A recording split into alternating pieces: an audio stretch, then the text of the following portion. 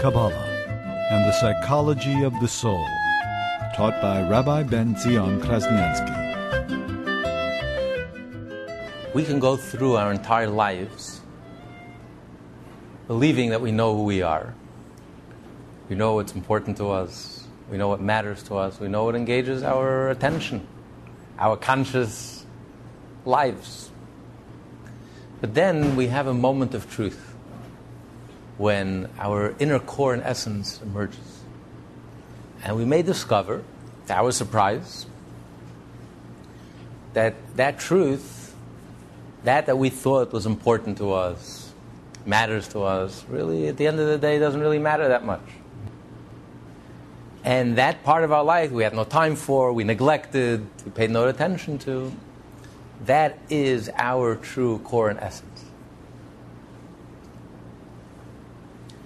To use a human analogy, if you ask a person from 1 to 10 how important is health in your life, the answer is 10 being the most important, number 11, the most important thing in your life. The proof is in the pudding. God forbid your health is challenged, you lose your health, there's nothing you won't do to regain your health. You'll bankrupt yourself. You'll undergo the most painful procedures, anything to restore your health. So we know for a fact being healthy is the most important thing in your life. But the fact is that most people actively lead unhealthy lives. 80% of the people, 80% of the time, actively lead unhealthy lives. We don't eat healthy, we don't take care of ourselves, because that's the human condition. The human condition is immaturity. We're not really in touch with ourselves. We know vaguely, fuzzy, behind, subconsciously, we have a vague feeling that being healthy is important to us. But it has no impact in our lives. It has no effect in our lives. It doesn't change us. It doesn't inspire us. It doesn't move us to change our behavior. But then there comes a moment of truth. If, God forbid, a person discovers that he's challenged, he's challenged, his health is challenged. And suddenly, they did a test with people who were struggling with addictions, and they couldn't overcome their addictions. And then when they found out that they were threatened with a terminal illness, overnight, their addiction was gone. What happened? What happened was they reached a moment of truth. Everyone has a threshold in their life. When you reach a moment of truth, when you can't kid yourself anymore, when life gets real, there's no time for games and for delusions and for foolishness. This is real. Your life is at stake. Whom are you kidding? I'm going to delude myself that every puff of smoke that I take is not harming me. Every bit of junk food that I eat is not harming me. I mean, whom am I kidding? So there comes a moment when you stop kidding yourself. And then that core, that essence emerges. So everyone has a moment of truth, and the person can go through his entire life. Unfortunately, many families who don't get along, and then there's a moment of truth. There's a death in the family, and they discover the depth of that relationship, the depth of that connection. It was buried maybe for decades, but it's there. It's dormant. It's there. But it was buried, forgotten. In the tumult of life, in the rush of life, we just forget. But then there's a moment of truth when that truth just emerges. You can't deny it anymore. You can't run away from it. You can't pretend. It comes out. And it's full clarity, and it's full sharpness. So this is your truth. Now, this is your truth all along. Crisis can only reveal what's there. Crisis doesn't create anything. We can never forget, let's put it that way. The 9/11, no one talked about the billionaire, how many homes they had, or the only thing that mattered at the end of the day, people remembered, cared about, was a good husband, a good wife, a good father, a good mother, a good son, a good daughter, a mensch. I mean, that's at the end of the day. There are moments of truth when you realize that everything you've been preoccupied with, and been engaged with, and took up all your time and energy, you had no time and energy left for anything else. You had no time for your family. At the end of the day, that's all that matters. Who cares? I'm not going to hug you at the shake case when you're 90 years old. Who cares? Your business associate is not going to keep you company. So everyone has a moment of truth. But it's dormant. It's asleep. It's asleep. What happens when you're asleep? When you're asleep, all your faculties are present. Right? Your eyes, your ears. But you're asleep. They're not functioning. It's there, but it's not functioning. Your eyes don't see, your ears don't hear. Your mouth doesn't speak. As those who speak in their sleep. You're not functioning. On a conscious level, there's nothing happening. You're asleep. You're dormant. But it's there. The same thing is with the godly soul. The godly soul may be asleep within us. We don't sense it. We don't even realize its presence. We don't even realize that we're Jewish. Many Jews go through life and they don't even realize, they don't connect. It means nothing to them. It doesn't affect their behavior, it doesn't change them, it doesn't inspire them. It means nothing. I'm a Jew, so what? It's an accident of birth. I have blue eyes and I'm Jewish, so. And it means nothing. It just, they don't think twice about it. So it's dormant. It's present, but it's completely dormant. You're asleep. You sleepwalk through life. Most people do. Not only Jewish-wise, but in general. Most of us sleepwalk through life. We have potential, but that potential lay dormant. That's the tragedy of the human condition. Most of our potential is never realized. It's that rare individual, 1 in 1,000, who becomes a fully realized human being. Most people are not fully realized. And potential is very subjective. You can have a person who's very impressive, but is he realizing his potential? Maybe he's impressive because he just has impressive talents, and with one hand tied behind his back, he could be impressive. But is he really challenging himself? Is he really pushing himself? Is he really living up to his potential? Or he's just skating through life very superficially? So how many people are there in this world that really, operating on all engines, are really challenging themselves, are fully alive, fully awake? And that's really the challenge in life. What's the first thing a Jew does in the morning? You wake up. The same modality, first you got to wake up. And that's what Judaism is all about. It's about waking up. The Torah and the mitzvot is a wake-up call. It's waking us up. It's waking us up to ourselves. Stop sleepwalking. Be in touch with yourself. Be in touch with that core, that essence, that pintel yid, that divine spark that's located at the center of your being. That's your essence. That's your nature. That's who you are. Wake up. Be in touch with yourself. Be real. Be consistent. Be connected. Every moment of your life, every day of your life, everything that you say, speak, or act should be consistent, should reflect your true self, your truest self, your deepest self, your core, your essence. How many people can say that in life? That's liberation. That's freedom. You know what freedom is? Freedom is to actualize your potential, to be true to yourself. Freedom is not about freedom from obligations, or freedom from responsibilities, or freedom from effort. That's not freedom. Slacking is not freedom. Freedom is when you act and live a life that's consistent with who you really are. That is the greatest freedom. So it's all about waking up. But most of us go through life, and we do sleepwalk through life. So the divine spark, the divine essence within us is asleep. But then there is another level, which he calls exile. There's a big difference between exile and sleeping. What's the difference? When you're asleep, there's no one controlling you. You're asleep. You're just not awake. You're just not living up to who you really are. You're asleep. You're dormant.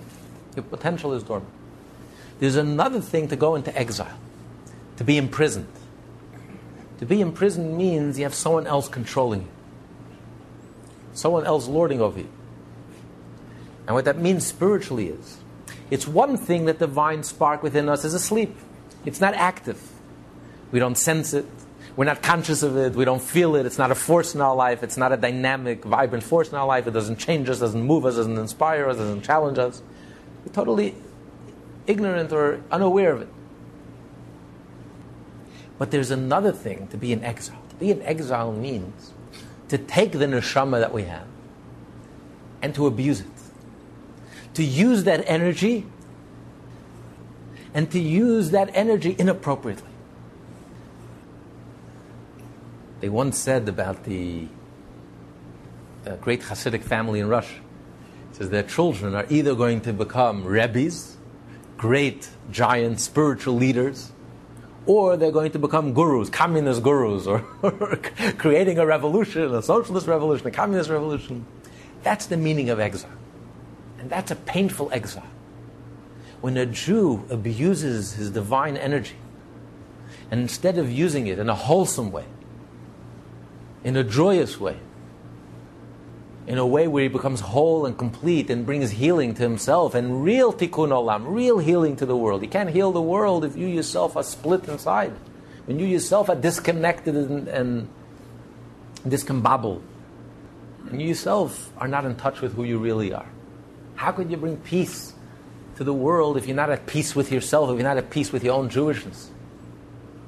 If you love the stranger more than you love your own brother and sister, your own fellow Jew. And you're more sympathetic with your enemies than you are with your own family and your own friends. It's like a person who's kind to his neighbor, but he beats his wife and beats his child. That's a dysfunctional person, very sick person. A person who's dysfunctional can't bring tikkun olam to anyone, can't bring any healing to anyone. Only a person who himself is at peace with himself, and charity begins at home, when you're at peace with your own family and at peace with yourself, and then you will be a wonderful neighbor, and you will bring peace and healing and wholesomeness to the world around you. So this is abuse. This is exile. This is very painful. When a Jew uses his Jewishness to love the entire world, without realizing, why do I love the entire world? Why do I care about the whole world? Why are we the first ones to evacuate the Vietnamese or to help the world in every corner of the world? Because of our Jewishness.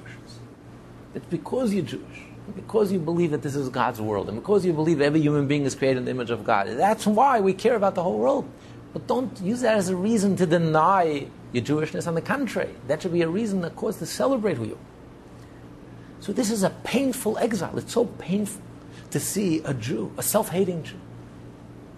Is any nation on earth who makes peace with its enemies who are still their sworn enemies? There's no nation on earth. Where does this phenomenon come from? Where does this illness come from? You don't make peace with enemies. You make peace with former enemies that are no longer your enemies. To make peace with an enemy is absolutely absurd. You defend yourself against your enemies. You defend your wife and children against murderers. This is the meaning of exile. There's no deeper, darker exile. And there's never been a moment in Jewish history where there was a deeper, darker exile in the present moment. Because it's one thing that the Jewish people were exiled from their own land. The Romans exiled us. The Greeks exiled us. Not by our will. It's another thing to exile yourself. Never in the annals of human history did a nation exile itself from its own homeland. Never. It's unprecedented. Where does this illness come from? This is a painful exile. When a Jew is so alienated from his own heritage and his own history and his own cradle and his own people and his own Torah and his own God. Is there a more painful exile than that? Yes, we're the most affluent generation of Jews that ever lived. But this is a soul exile. This is a spiritual exile. A deep, dark exile. When a person loses his identity and loses his pride and loses his genuineness and channels all that energy, that genius and that brilliance and that energy and that life force and that vitality for foreign causes, alien causes, causes that are detrimental. Instead of seeking and searching his spirit and his soul and his being and his identity in his own backyard, in his own Jewishness, instead he seeks it in foreign pastures, alien pastures, foreign pastures that are so far from Judaism. And of course, which ultimately can never satisfy the Jewish soul. because it's not what you're looking for. And you'll always remain restless because it's not you. It's a nice distraction. And you can be involved in mysticism and spirituality and religion, but it's a nice distraction, but it's not you. It's not who you are. It's not your essence. The only thing that can satisfy a Jew's insatiable appetite, a Jew's insatiable hunger, godliness, is studying Torah, every word of Torah, every letter in the Torah, studying the Torah, the written Torah, the oral Torah, the soul of the Torah, and doing the mitzvot. And praying to Hashem. And doing the mitzvot. Acts of goodness and kindness and all the mitzvot. Between man and man and between man and God. That's the only thing that can satisfy this deep, innate, inherent urge and hunger and need that a Jew has. That's why it says in this week's Torah portion, the only Torah portion that's named after an anti-Semite who tried to annihilate the Jewish people, like a Hitler. And in this Torah portion we find the greatest prophecies about the future of the Jewish people, the greatest prophecies of Mashiach and Bilam, by Bilam. And he compares the Jewish people to a crouching lion. Just like a lion, the lion is crouching. Yes, maybe a Jew is in exile. He's crouching, you don't see his power, you don't see his strength, you don't see the divine, you don't see his divinity, you don't see the godliness, you don't see the holiness, you don't see the wholesomeness. But the lion is there, intact. And in a moment's notice, the lion could come out of his crouch and come roaring to life in a split second. Because it's there, it's dormant, but it's there. And in a moment of truth, we're just celebrating 40 years since the Six-Day War. That was a moment of truth for our generation. When Israel was facing another Holocaust, there was an awakening.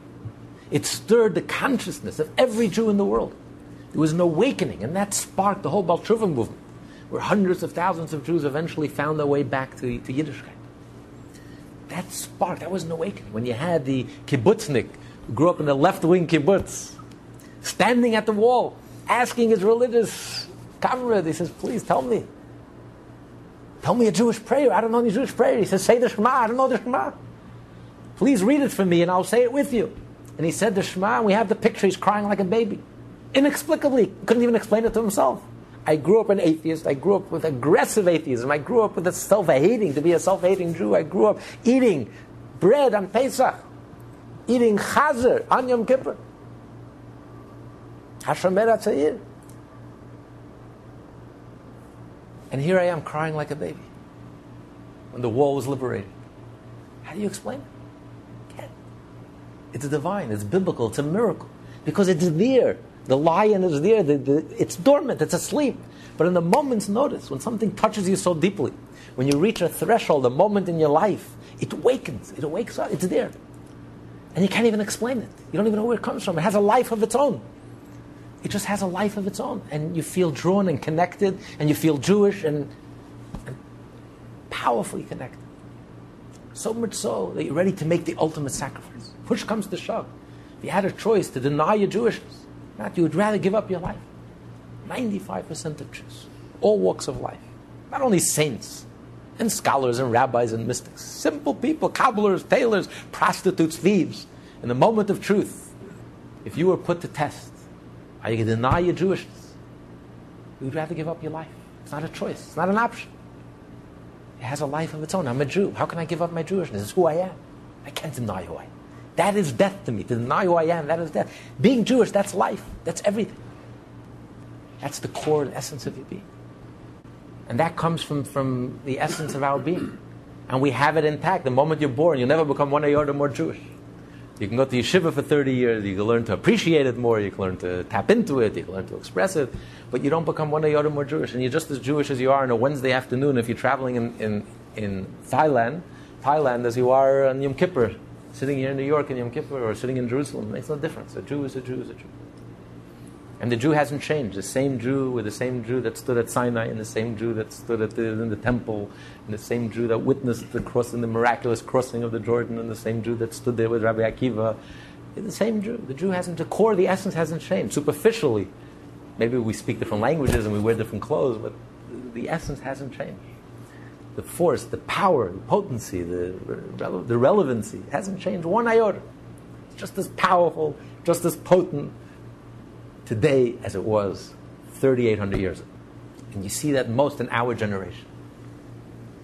When you have Jews who grew up without the benefit of a Jewish education, due to no fault of their own, who have been cut off for 2-3 generations from anything Jewish, and they've rediscovered their Jewish, university educated, they've been exposed to every culture under the sun, and yet they've discovered, hundreds of thousands of young Jews, intelligent, successful young Jews, have discovered their Jewishness with a vengeance, their passion.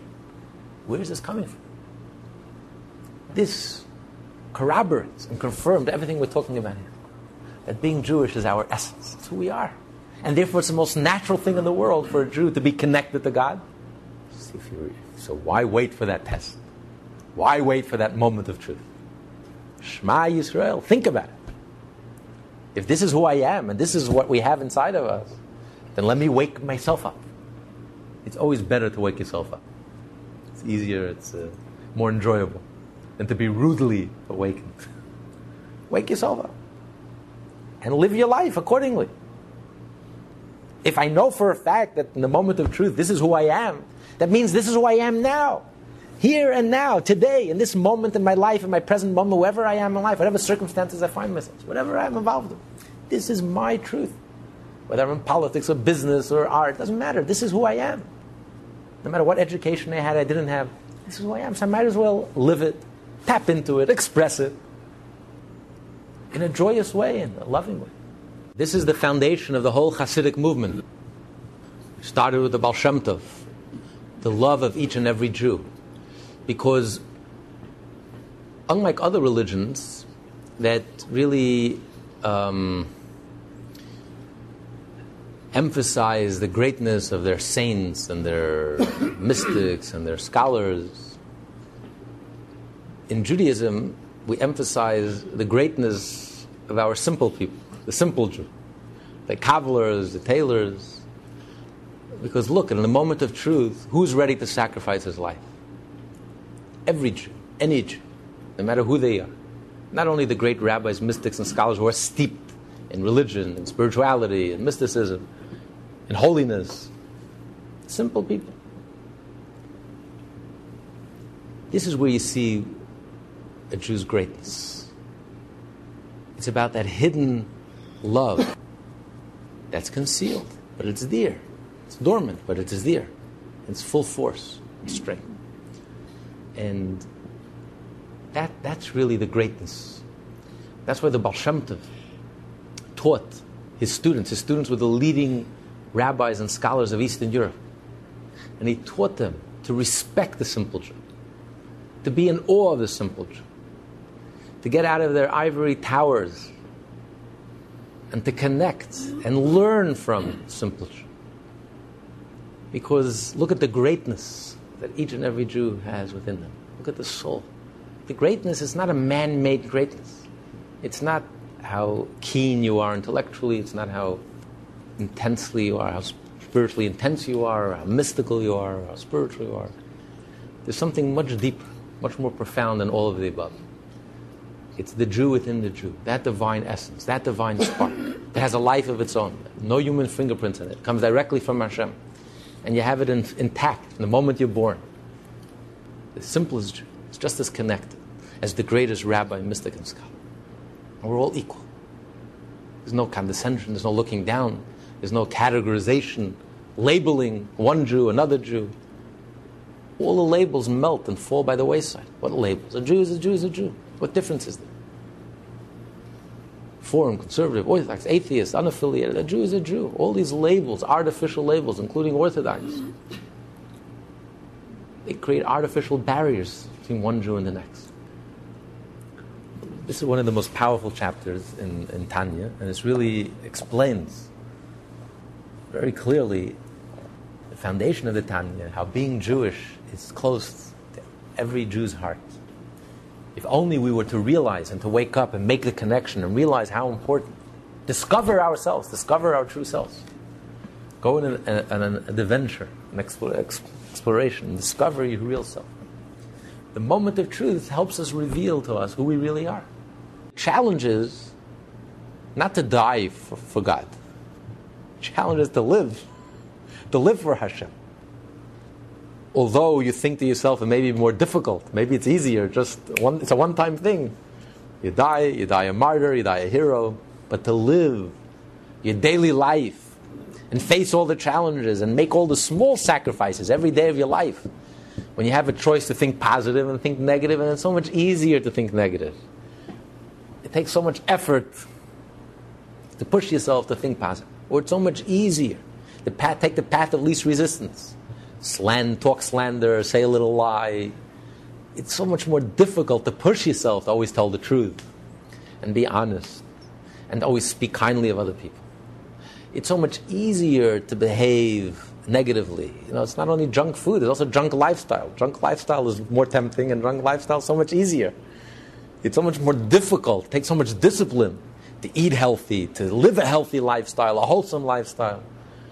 It's so much easier to take the path of least resistance. So it's the small sacrifices that we have to take each and every day of our lives to live up to our essence, live up to our potential, live up to our Jewishness, to think Jewish and speak Jewish and act Jewish 24/7, every day of our lives, to live on a healthy diet of Jewish living and Jewish observance and wholesome living and godly and divine living and good living. And of course, it's rewarding. Eat junk food, you don't feel good at the end of the day. You live a junk lifestyle. It feels very empty, hollow, and shallow, and very superficial at the end of the day. You eat healthy, you eat with discipline, you eat properly, you take care of yourself. You live a healthy and wholesome lifestyle based on the code of Jewish law, Jewish lifestyle. You feel like $1 million at the end of the day. No one ever regretted doing a mitzvah. No one ever said, "Oh, shucks, I pushed myself, I went to shul, I woke up early, I studied Torah, I gave tzedakah." At the end of the day, you feel like $1 million. You pushed yourself. I'm a chaya, it feels great. And this becomes the motivation for living a full Jewish life.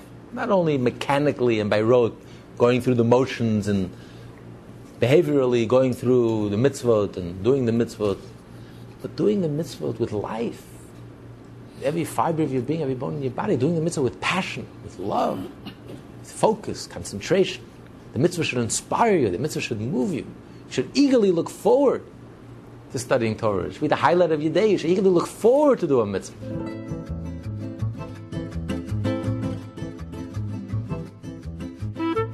Kabbalah and the Psychology of the Soul, taught by Rabbi Ben Zion Krasniansky.